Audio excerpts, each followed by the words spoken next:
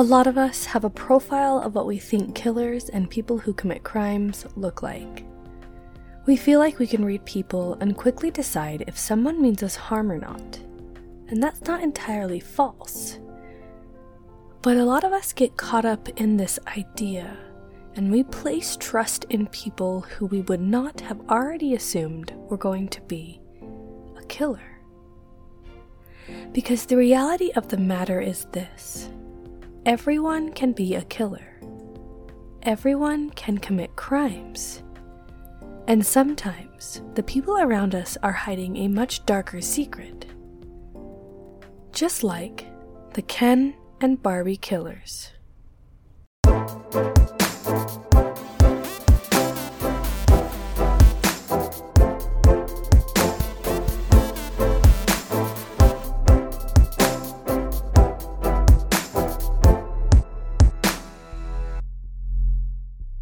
Hey guys, and welcome to my podcast.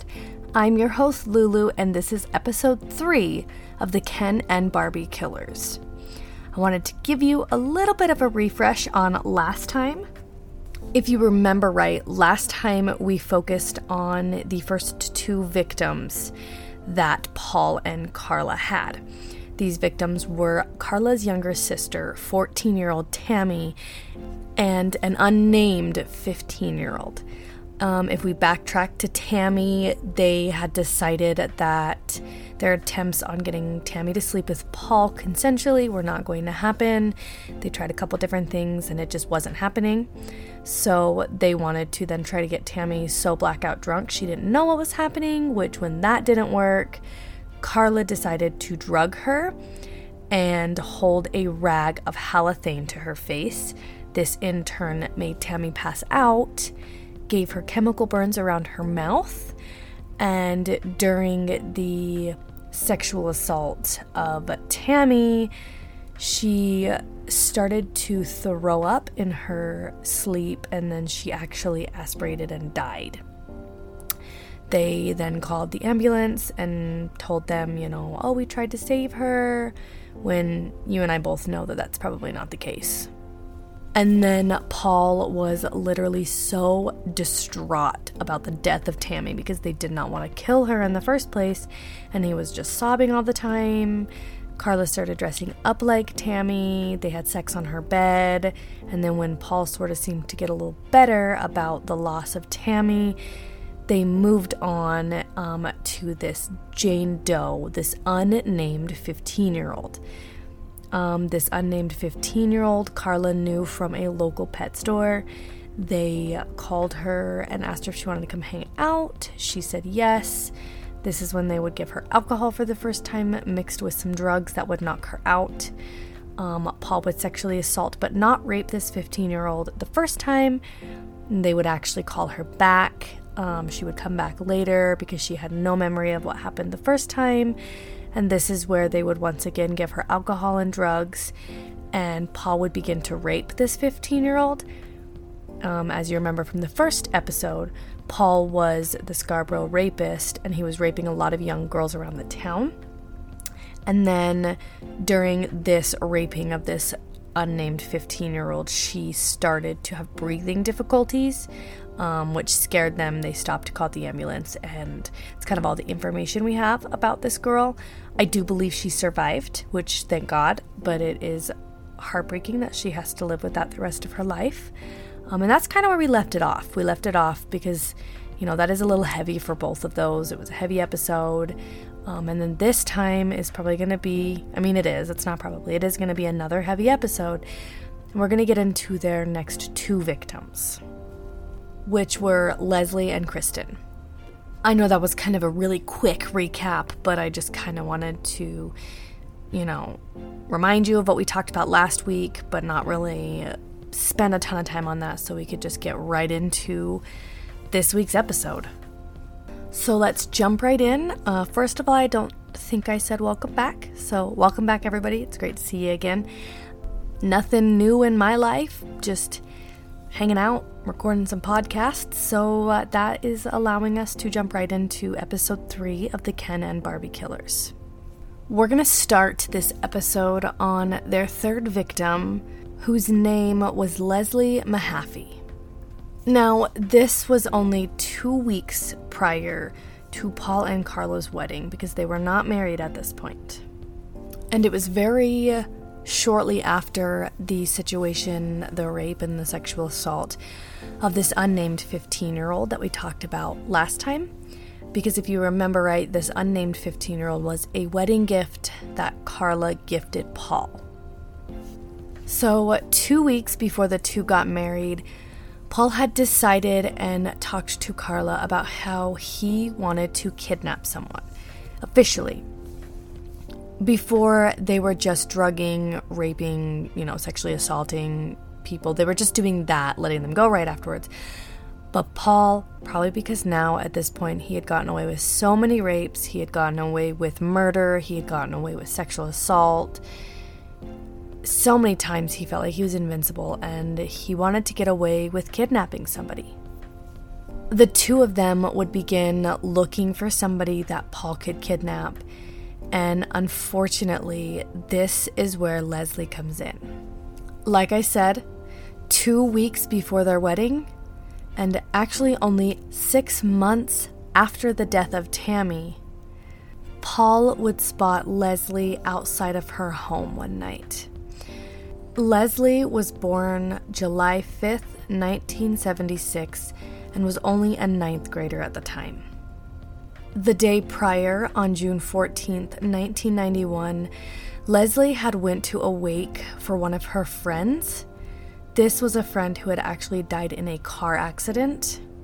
Of course, she had friends and other people around her at this wake, and this is when they would decide that they wanted to go into the woods and drink that night, as kind of a way to console each other and to talk about their friend that they had lost. Leslie joined them without necessarily calling and informing her parents what she was doing, and her and a couple of her friends had decided to walk her home at about 2 a.m. the next morning. When she arrived, because Leslie had missed curfew, her parents had locked her out of the house. She had checked just the side door first, which was locked, and sent her friends away, telling them that her parents wouldn't have locked her all the way out and the front door must be unlocked. So she was alone when she pulled on the front door, and she realized that she was, in fact, locked out of the home because she had missed her curfew. Her next plan of action was to walk to a payphone and call one of her friends. When this friend answered, she told her the situation and asked if she could spend the night. The friend told her no, and she ended up walking home in the dark to try and get her parents to open the door. This is the time where Paul would see her out front. And I don't want to dog the parents, but it's kind of the situation like with Kiplin Davis, where I think that I don't care what time it was, they should have knocked on all of the doors to try to find their daughter. I don't care how mad you are at your kid, you should never, ever, ever lock them out of the house. That is a recipe for disaster. And unfortunately, there are a lot of kids that have parents that do this, and most of the time it turns out okay. But it didn't for Leslie. Because Paul spotted her, parked his vehicle, and walked up to her. They would have a short conversation, and Leslie would ask Paul if she could bum a cigarette from him. He responded that he did have some in his car. He would gladly give her one, and if she wanted to follow him to the vehicle, he would grab them. She walked up to the vehicle with him, and he would pull a knife on the girl and force her into his running vehicle. When she was in the back of his vehicle, he would tie her up and blindfold her, driving her home to Carla. Here's your trigger warning. Leslie was a 9th grader. She was a child. And this is rough. But we always talk about the nitty-gritty on here, and we go into everything because it is important, because this is real life. When Paul would bring Leslie inside to show Carla, this is unfortunately when Leslie would have to endure terrible things. Like the other times, Carla would pull out a video camera and she would record this incident and sexual assault.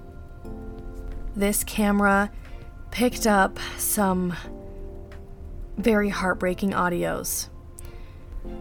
Paul is quoted in saying a lot of things like, quote unquote, "You're doing a good job, Leslie, a damn good job.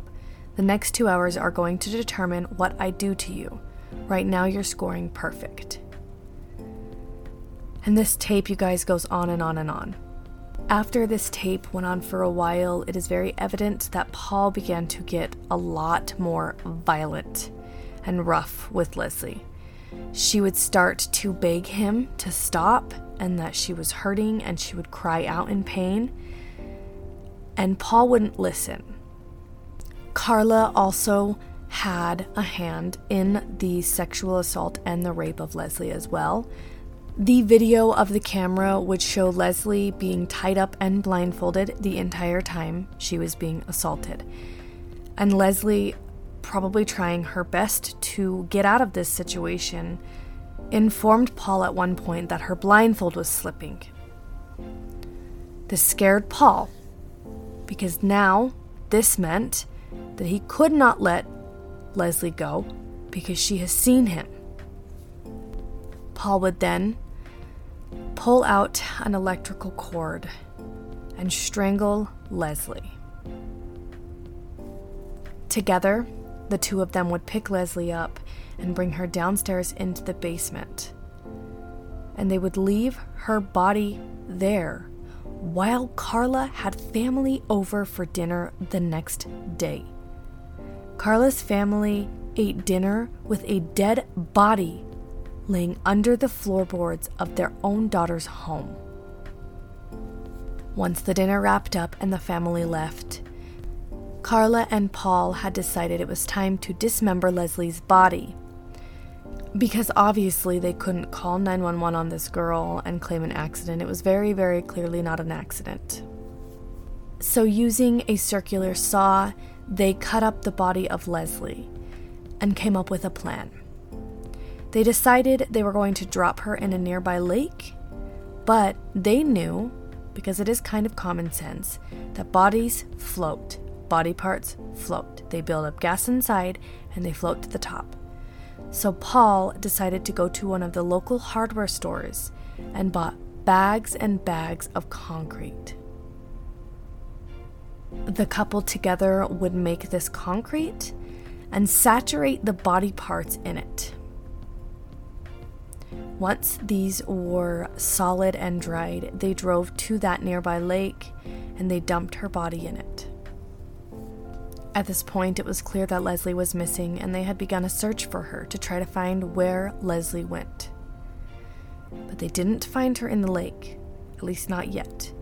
And 2 weeks after they murdered Leslie, on June 29th, 1991, Paul and Carla would officially get married. What was supposed to be the happiest day of the couple's life was also one of the scariest, because that same day, Leslie's body parts would be found in that lake. Because a couple that was actually paddling above the lake would pull up a large chunk of concrete. Curiosity struck them and they cracked it open, and this is where they found a body part.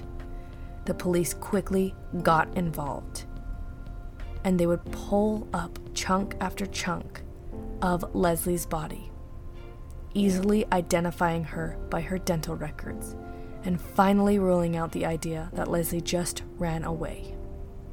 But unfortunately, just like Tammy, Paul and Carla got away with it, at least for a while. Because 10 months after they murdered and disposed of Leslie's body, they kidnapped their next victim, Kristen French. Now, Kristen French was about the same age that Leslie was, and she was only 15 years old. Paul and Carla were driving around looking at the young girls and talking about them when they would spot Kristen walking through a church parking lot on her way home alone on April 16th, 1992. they decided that she was going to be their next victim. And they drove up to her. Since Karla wasn't involved in this kidnapping, she was the one that got out. This is because, for some reason, males are more feared than females are. So when a woman walks up to you, you are less likely to be scared or nervous about them, whereas if a male walked up to you, that is a little more scary. Karla, after exiting the vehicle and holding up a map to Kristen, would inform her that they were lost and they needed some help, and if she lived around here, if they could please help her. Kristen decided that she was going to be helpful and walked towards Karla and looked at the map in her hands. This is when Paul would jump out of the vehicle and hold a knife to Kristen and force her into the vehicle. Once she was in, they sped off with her. Right off the bat, her family knew that something was wrong. Now, Kristen had a routine, which usually routines are not a good thing. I mean, even I'm somebody who doesn't hold a routine. If I go to my parents' house, there's 5-6 different ways I can drive to their house. I usually drive a different way every single time because I am paranoid, you know that, and worried that somebody might be following me, trying to find out my routine. I don't leave the house at the same time every day when I go somewhere. I plan different times of the day to do things than, you know what I mean? I don't hold a routine. But in Kristen's case, this immediately rose red flags in her family's eyes because it only took Kristen 15 minutes to walk home every day. And immediately when she would get home, she always took the same route. She would care for her dog. But she never arrived home. And when that 15 minutes was long over, her parents called the police and informed them something bad had happened and that they immediately knew something was wrong because this was not like Kristen and she had a set routine. Thank God the police believed them and they would quickly get into an investigation as to where Kristen went. Now, even though Kristen was alone in this parking lot, I say that, but she wasn't. Kristen was alone herself. She was walking alone. She didn't have a lot of people around her, but there were other people in this parking lot that witnessed what had happened. The police found these people, talked to these people, knew that Kristen had been taken by someone. They even found one of her shoes in the parking lot that had gotten knocked off in the process of her getting into the vehicle. So right away, this might sound like, oh my God, we can find her. But even though there was a lot of witnesses to it, they didn't have a license plate number. They didn't know who these people were.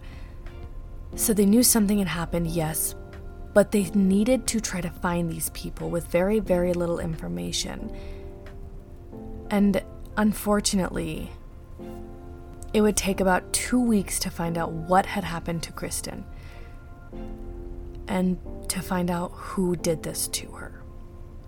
Paul and Karla would keep Kristen alive for 3 days. During her time with Paul and Karla, she would get regularly sexually assaulted and raped. They also would make her do a variety of different things, like force her to dress up in a schoolgirl uniform that would match one that Karla had. These two would wear them together and almost do a role play situation for Paul. They would also force this young girl to drink a ton of alcohol to help keep her vulnerable. And they would beat her, obviously. Kristen had sustained multiple bruises and multiple burns from cigarettes. And later, when they questioned them, Paul would talk about how Karla loved to beat Kristen with a rubber mallet. They didn't blindfold Kristen this time. They didn't have any intent on leaving her alive when they picked her up. And when the two got bored of Kristen, they would wrap an electrical cord around her neck and strangle her. right before they left for an Easter dinner. Once she was dead and they finished their dinner, Carla decided that she was going to cut all of Kristen's hair off. And then because the previous body had been found and nobody linked it back to them, they decided that they could get away with just dumping Kristen in a ditch and leaving her there to be found.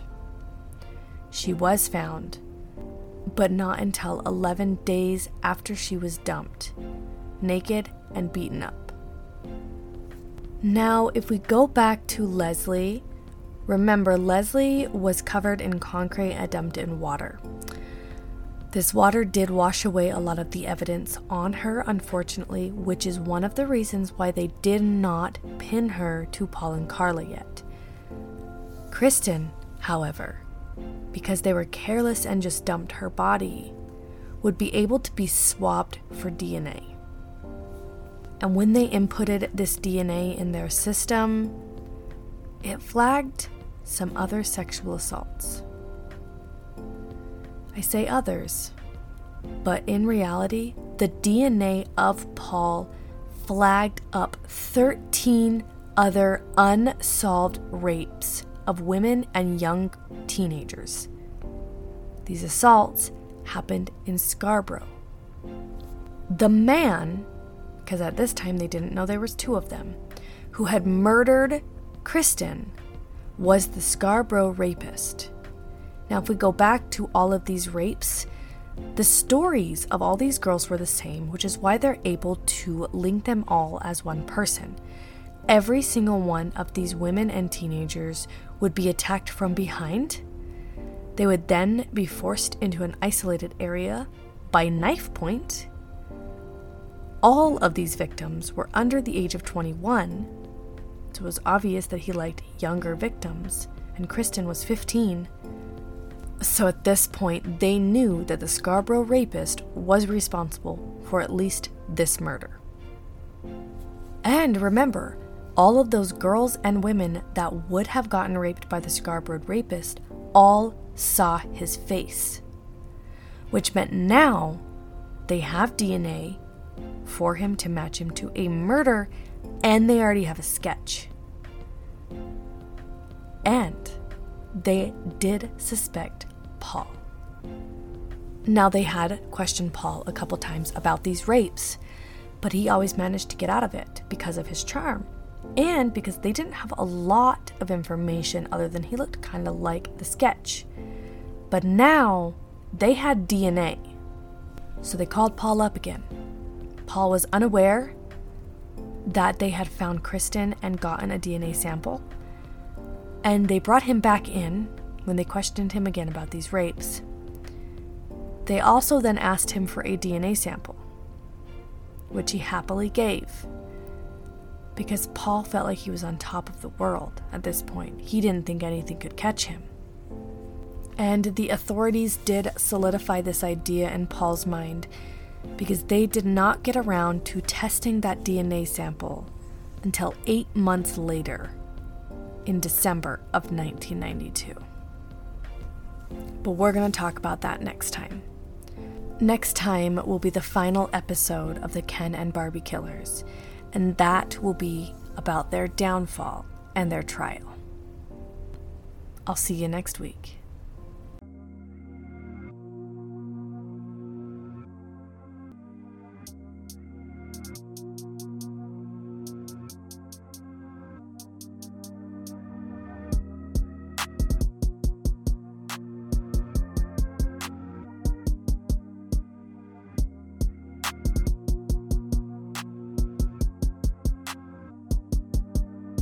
There may be false or misleading information throughout this podcast. All facts have been researched to the best of my abilities, but accidents do happen. If this is a story you are interested in knowing more about, I highly recommend doing your own research. Thanks for listening, and I'll see you next time.